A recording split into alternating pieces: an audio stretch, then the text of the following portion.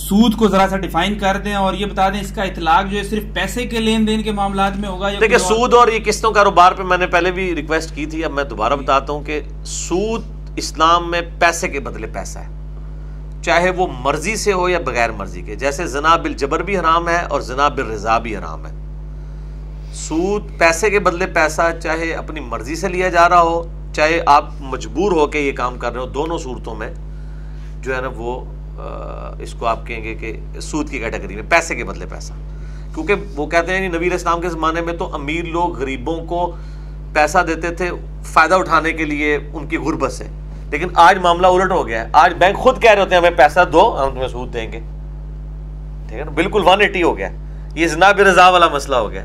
زنا حرام ہی ہے کیونکہ وہ اس پورے سسٹم کو، کاروبار کو چیلنج کر دیتا ہے.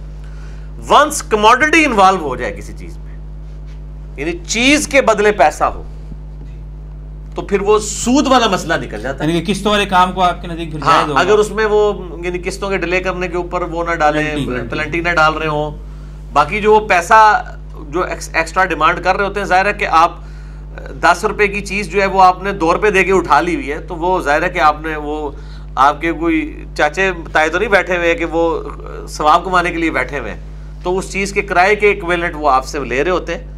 اس کو سود نہیں کبھی کسی نے کہا. مسئلہ وہ کھڑا ہوا ہے کہ ایک چیز کی 2 قیمتیں مقرر کرنے کا. وہ امام ترمذی نے لکھ دیا ہے کہ ایک وقت میں یعنی 2 قیمتیں ہوں اور کسی ایک کے اوپر لوگ متفق ہو جائیں، بیچنے والا اور خریدنے والا، تو پھر اس پہ نہیں ہے. اور یہ جو بے ہے یہ سلطنت عثمانیہ کے ٹوٹنے تک مسلمانوں میں رواج پائی ہوئی تھی. یہ اہل حدیث چند علماء ہیں جنہوں نے اس کو قسطوں کاروبار کو حرام کہا ہے. علماء عرب سب حلال کہتے ہیں، دیوبندی، بریلوی، اہل حدیث بھی کچھ علماء اس کو قسطوں کاروبار کو جائز سمجھتے ہیں. اور حرام تو کہنا بہت آسان ہوتا ہے نا، آپ کو پتہ ہے یہاں لوگوں کے لیے اسپیکر کو حرام کہہ دیا، بعد میں استعمال کر لیا. کئی علماء ہیں جنہوں نے رجوع بھی کیا اس مسئلے کے اوپر. تو اتنا ہی کافی ہے قسطوں کے کاروبار کے حوالے سے. پروفٹ تو آلریڈی کمپنی کو دے رہی ہوتی ہے، لیکن کمپنی ان کو یہ نہیں کہہ رہی ہوتی نا کہ آپ جناب 70,000 روپے کی ہونڈا 70 جو ہے لوگوں کو 10,000 روپے پہ دے دیں اور آپ کی پیسے کی ریکوری ہو 1 سال کے اندر. تو اس 1 سال میں جو بندہ موٹر سائیکل چلا رہا ہے اس موٹر سائیکل میں تو وہ 10,000 کا مالک ہے، 60,000 کی تو وہ کمپنی مالک ہے جو جس کمپنی نے آپ کو قسطوں پہ دیا ہے، تو اس کے ایکویلنٹ کرایہ تو لے گی نا. وہ اسی فارم کے اندر ہے، کموڈٹی انوالو ہو گئی نا سود والا. اور یہ بے میں بتا رہا ہوں سلطنت عثمانیہ میں جاری تھی. میں اس کے اوپر ورکنگ کر رہا ہوں. تقی عثمانی صاحب نے اسلامی بینکاری کی بنیادیں کتاب لکھی ہے، آپ اس میں پڑھیں. انہوں نے اس معاملات کو کلیئر، ورنہ تو آپ کاروبار چل ہی نہیں سکتا کموڈٹی جب انوالو ہوتی ہے. اب میں نے اس میں بھی یہ بتایا تھا، سورۃ البقرہ میں آتا ہے جو کافر کہتے تھے کہ یہ جو تجارت ہے یہ بھی تو سود کی مثل ہے، تو اللہ نے کہا کہ اللہ نے سود کو حرام کیا اور تجارت کو حلال کیا. وہ کیوں مثل کہتے تھے؟ وہ مثل اس لیے کہتے تھے کہ یہ کاروبار آپ کے زمانے میں رائج تھا کہ کموڈٹی کے جو ایوز جو ہے نا، ٹائم ویلیو آف منی آپ جس کو کہہ لیں، وہ یہ معاملہ جائز تھا. تو وہ کافر کہتے تھے کہ اگر چیز انوالو ہو تو زیادہ پیسے لے لیتے ہیں، اس کو تو اللہ کہہ رہا ہے حلال، اور سود پیسے کے بدلے پیسے. تو وہ اللہ نے بتایا پیسہ رننگ میں آتا ہے اس میں، ٹھیک ہے. اور کئی لوگوں کے کاروبار کھلتے ہیں. بہر اللہ تعالیٰ نے اس کو دیکھیں جی، زنا اور نکاح میں بھی صرف ایجاب و قبول اور حق مہر کا ہی فرق ہے، ٹھیک ہے نا، لیکن زمین اسمان کا فرق ہے. ایک چھوٹے سے فرق سے شرعی حکم بدل جاتا ہے. یہ ہے. تو اس کو زیادہ ڈیٹیل میں نہ جائیں، بس اتنا کافی اتنا بتا دیے. پھر وہ باقی پھر نٹی گٹی پیسے کے بدلے پیسہ ہے کہ وہ سودی ایک ذہن ہے کہ پیسے سے آپ پیسہ کما رہے ہیں، کاروبار کوئی جنریٹ نہیں ہو رہا، کوئی بینیفیشری نہیں ہو رہا ہے اس کا. وہ جو ہے وہ پستا چلا جا رہا ہے. اس کے اگینسٹ آپ مکان بناتے ہیں 10 لاکھ کا، یا رینٹ کار پہ آپ گاڑی چڑھا دیتے ہیں، کتنے لوگوں کا رزق ہوتا ہے. اللہ تعالیٰ کہتا ہے پیسہ رننگ میں آئے، کاروبار میں لگے، ٹھیک ہے نا.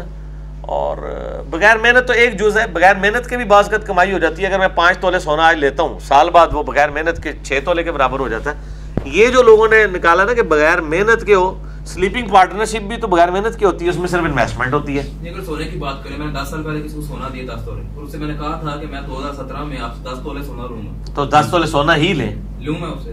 وہ جو اس کو ایکسٹرا پاڑے ہیں اوپر، اس کو 10 تولے پڑے گا 5 لاکھ. آپ پوچھ بھی رہے ہیں اور پھر آپ کو خود ہی ترس آ گیا تو معاف کر دیں، آگے سوال کریں. لیکن یہ زبانی نہیں ہو سکتا کہ میں 10 تولے سونے کے عوض یہ پیسہ دے رہا ہوں اور اس وقت جتنے پیسے بنے ہوئے لوں گا اس طرح نہیں آپ کر سکتے, وہ سونا ہی دینا ہوگا, یہ ذہن میں رکھیے گا. آج ان کی بخاری مسلم میں حدیث ہے, کوئی شخص یہ نہ کرے کہ 2 کلو ردی کھجوریں لے کے مجھے 1 کلو اچھی کھجور دے دے, نہیں, 2 کلو کو بیچے پھر اس سے دے, کیونکہ وہ غرر کو ایوائڈ کیا گیا, دھوکے کو. مجبوری کی حالت میں مجبور ہو کر سود دینا بھی حرام ہوگا؟ مجبوری کون سی آ گئی؟ مطلب مجھے پیسے کی مجبوری ہے, مجھے چاہیے, اب اس نے تو پروفٹ لینا ہی لینا. وہ سارے لوگوں نے مجبوری بنائی ہوئی ہے یار, کون سی زندگی موت کی اگر کشمکش بن گئی تو پھر ٹھیک ہے, ہم وہی حکم لگائیں گے جو قرآن میں آیا ہے. ورنہ تو ہر بندہ کہے گا یار میں جو ہے وہ بینک سے اتنے لاکھ قرضہ لوں, میں دکان بناؤں, وہ کرائے پہ چڑھاؤں, اس میں یہ تو ہر بندے نے مجبوری بنائی پئی ہوئی ہے. اس طرح نہیں ہے, زندگی موت کی کشمکش بن جائے تو کوئی اور مطلب اس کے بغیر چارہ ہی نہ ہو. اب کئی لوگ ہیں ان کے پاس میران گاڑی ہے, وہ کہتے نہیں اسی کلٹس لینی ہے, میری تو مجبوری بن گئی ہے. کلٹس کو 50 بندے بٹھا لیں گا تو اللہ کے بندے, صرف لوگوں کو خوش کرنے کے لیے, ایک سٹیٹس سمبل کے طور پہ. بھئی جب تیری تاڑی میران کی ہے تو کیوں کلٹس کے خواب دیکھ رہا ہے؟ اس کا تو پھر کوئی اینڈ ہی نہیں ہے نا. تو اسی اپنے جو گیون سرکمسٹانسز اور شاکل ہے اس کے اندر زندگی کو اچھے طریقے سے گزارے, اور صبر و شکر بھی تو کوئی چیز ہے نا. علی بھائی اس میں فارماسیوٹیکلز کمپنیز میں مینیجرز وغیرہ کو یا ان کو گاڑیاں دی جاتی ہیں, لیکن ہوتی وہی اسی پہ بینک والے اس پہ ہیں کہ اس پہ ڈائریکٹ بینک انوالو نہیں ہوتا, بینک بیچتا ہے آپ کو ایجنٹ کے پاس, وہ رقم بتاتا ہے گاڑی کی, اور یہ سارا سسٹم چل رہا ہے میرے بھائی غلط. اب وہ غلطی اتنے بڑے لیول کی ہوگی بھی ہے کہ جب آپ ظاہر کہیں کمپنی میں ملازم ہیں تو آپ وہاں تو آپ اس میں کوئی چینج لا نہیں سکتے, تو آپ بس اتنے کے مکلف ہیں جو آپ کے اختیار میں, بس سمپل. علی بھائی یہ ڈاکٹر کو یہ دیتے ہیں کمپنی والے کہ آپ گاڑی لی میری میڈیسن لکھیں, یہ حلال ہے؟ یہ آپ بتائیں حلال ہے کہ نہیں؟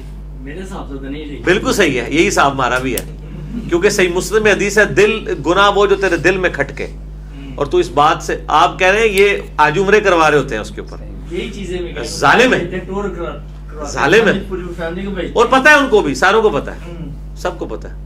یہ اتنا سیدھا مسئلہ ہے, جلیبی کی طرح نہیں ہے یہ کوئی. ہاں, بینک کی نوکری کو آپ کیٹاگوریکل حرام سمجھتے ہیں؟ نہیں, حرام نہیں سمجھتے. ہم یہ کہتے ہیں کہ جب تک کوئی اسلامک سسٹم نہیں آتا تو اس وقت تک یعنی ایز اے لاسٹ ریزارٹ اگر کوئی نوکری کرتا ہے, بینک کے سارے سورس آف انکم حرام بھی نہیں ہے, صرف وہ لوگ جو لوگوں کو سودی قرضے کے اوپر ابھار رہے ہیں وہ والا پورشن اس کا حرام ہے. باقی لاکرز ہیں, پیسے بل جمع کروانا, پیسے کی حفاظت کرنا, یہ اس کے حلال ذرائع, اس لیے کیٹاگوریکلی نہیں بات ہوتی ہے. لیکن یہ ہم کنڈیم کریں گے کہ لوگ بینک کی نوکری نہ کریں, بہتر ہے دوسری نوکری کریں. اگر کوئی کر رہا ہے اسلامک بینک کی کر لینا یار, ہم اس کو کمپیریٹیولی بہتر سمجھتے ہیں. باقی حرام والا فتویٰ یعنی بالکل کیٹاگوریکل نہیں لگاتے ہیں. اور اگر کسی کی بینک میں یہ نوکری ہے کہ وہ سودی قرضے کے لیے لوگوں کو بلاتا ہے, اس کو یہی کہا جاتا ہے, تو وہ والی نوکری چھوڑ دیں. وہ تو ڈپارٹمنٹ ہے سیلز کا ہوگا. ہاں, تو وہ والا پورشن چھوڑ دیں. باقی جو بل جمع کرنے والا باقی پورشن ہے وہ اس طریقے سے معاملات ہیں. ظاہر ہے کہ وہ اب ایک سسٹم اس میں جکڑے ہوئے, ہم اکیلے بھی خود کچھ نہیں نہ کر پا رہے. پورا یعنی دنیا کا نظام بھی جتنا ہم بچ سکتے ہیں اتنا بچیں, یہ بات کریں. اچھا, یہ جو انشورنس کروا لیتے ہیں, گاڑی کی انشورنس کروا رہی ہے, اور انشورنس بڑا نیکی کا کام ہے اگر یہ اس کے معاملات آگے سودی نہ ہوں تو اگر میں کسی سے نیکی کرنا چاہتا ہوں, کوئی غریب ہے, اس کے بچے ہیں, تو میں اس کی انشورنس بچوں کو کروا دیتا ہوں, کیا جائے. لیکن مسئلہ یہ ہے نا کہ آگے وہ کام سارے سودی کر رہے ہیں نا, جن کمپنیوں میں آپ بعد میں چھوڑ دیں, آپ اس مسئلے سے پیچھے ہٹ دیں. کہ آج کل ایک digital currency bitcoin BTC یا BSC BQC اس طرح سے جو ایک پہلے جو جاپانی جو بندہ ستوشی ناکاموٹو نے جو 2008 میں کریٹ کی تھی, تو یہ کیا کوئی جوئے کی شکل میں, حرام کی شکل میں شمار ہوگی یا یہ جائز ہو سکتی ہے؟ دیکھیں, یہ بٹ کوائن یا ون کوائن کے بارے میں لوگ پوچھتے رہتے ہیں. ہم اس کے بارے میں آپ کو ایک اصولی بات بتا دیتے ہیں, وہ آپ فٹ کر لیں, ٹھیک ہے نا. فارمولہ ہم آپ کو بتا دیں گے, کیونکہ اس کے اوپر پوری تحقیق کر کے پھر وہ ایک لادہ سے ایک بن جائے گا ایشو. میں ڈائریکٹ اپنی ورڈنگ نہیں دوں گا, حالانکہ مجھے ان چیزوں کا پتہ ہے کافی حد تک, یہ سافٹ کرنسی جو ہے. لیکن میں یعنی اصولی بات کر دیتا ہوں کہ جو ایسی کرنسی ہے جس میں غرر ہے, دھوکہ ہے, اس کی ورتھ ایگزسٹ نہیں کرتی, نہ وہ سٹاک ایکسچینج کے اندر رجسٹرڈ ہے, اس کے پیچھے کوئی گارنٹی بھی کسی کی نہیں کھڑی ہوئی ہے, تو وہ تو فراڈ ہے. اور اگر یہ ساری چیزیں ایگزسٹ کر رہی ہیں تو وہ چاہے سافٹ کرنسی بھی ہے وہ حلال ہوگی, کہ سٹاک ایکسچینج میں رجسٹرڈ بھی ہو, اس کی ورتھ بھی ہو, اور اس کو کوئی آن بھی کر لے. جیسے اب پاکستان کا روپیہ ہے, اس کے اوپر لکھا ہوتا ہے حامل حاضہ کو مطالبہ پر ادا کرے گا. یعنی اسٹیٹ بینک رسپانسبل ہے کہ جو پوزیس کر رہا ہے اس نوٹ کو, اس کے ایکویلنٹ وہ سونا دینے کا اس کو پابند ہے جتنا بھی بنتا ہے. تو اسٹیٹ بینک کی گارنٹی, اور لکھا ہوتا ہے حکومت پاکستان کی گارنٹی سے جو ہے شائع شدہ یا جاری شدہ. تو وہ حامل حاضہ کو مطالبہ پہ حامل حاضہ جو اس حاضہ عربی علیہ ہے, جو اس کو حامل کیے ہوئے ہے, پوزیس کیے ہوئے ہے, اس کو مطالبہ پر, دیکھو گڈی مشکل اردو لکھی ہے انہوں نے, علماء ہی اردو لکھی ہے. تو شاید وہ اتنا جو مشکل جملہ ہے وہی اتنی ساری لائن میں آتا ہے, ورنہ 2 لائنوں میں لکھنا پڑتا کہ جو اس کو رکھتا ہے, کیری کرتا ہے یا پوزیس کرتا ہے, جو اس کا مالک ہے, وہ اگر اس کے برابر سونے کی ڈیمانڈ کرے تو حکومت ذمہ دار ہے دینے کی, اس کو انہوں نے وہ کر دیا. تو وہ اس کے پیچھے گارنٹی کھڑی ہے. اسٹاک ایکسچینج میں جو شیئرز ہیں ان کے پیچھے, یعنی وہ رجسٹرڈ ہے نا کمپنیاں, چاہے وہ لیکن وہ حلال کاروبار کرنے والی ہوں, ان کے میں شیئرز کی بات کر رہا ہوں, حرام کاروبار والوں کی نہیں.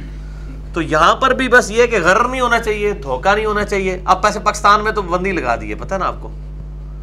ہاں جی, وہ بھی ایک لمبی سٹوری ہے, میں ڈسکلوز نہیں کرتا. بل ابھی تو پاکستان نے بین کیا ہوا ہے اس کو, آن نہیں کر رہے اس کو, کرنسی کو. ہاں جی, آپ یہ بتائیں کہ رشوت کس چیز کو سمجھتے ہیں رشوت, اور کسی بھی جائز کام کے لیے مجبور ہو کر جو آج کل ہم رقم دیتے ہیں پولیس کو, ہر سمجھ لیں سرکاری تمام محکمہ کوئی بھی پاک نہیں ہے رشوت خوری سے, جس کو عام طور پہ کہتے ہیں, لیکن ہم تو بہرحال مجبور ہوتے ہیں, عام عوام جو ہے.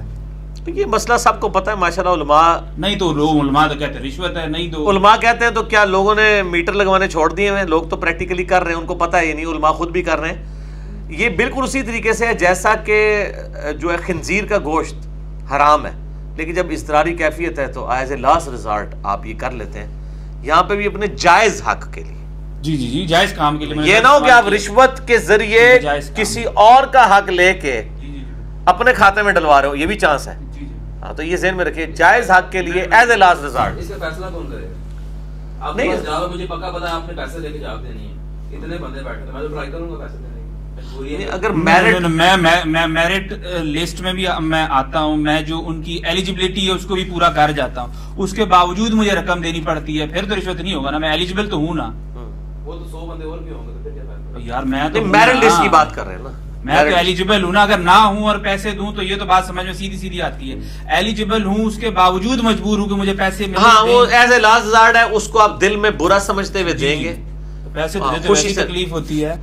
نہیں, وہ تکلیف ہو, وہ تو آپ کئی جائز جگہ پہ بھی دیتے ہوئے تکلیف ہو رہی ہوتی ہے کہ یار یہ ہے, یعنی اس کو یہ بھی سمجھیں کہ یار اللہ سے معافی بھی بار بار مانگے کہ یار میں چاہتا نہیں تھا, مجبور ہو گیا ہوں, اس طرح.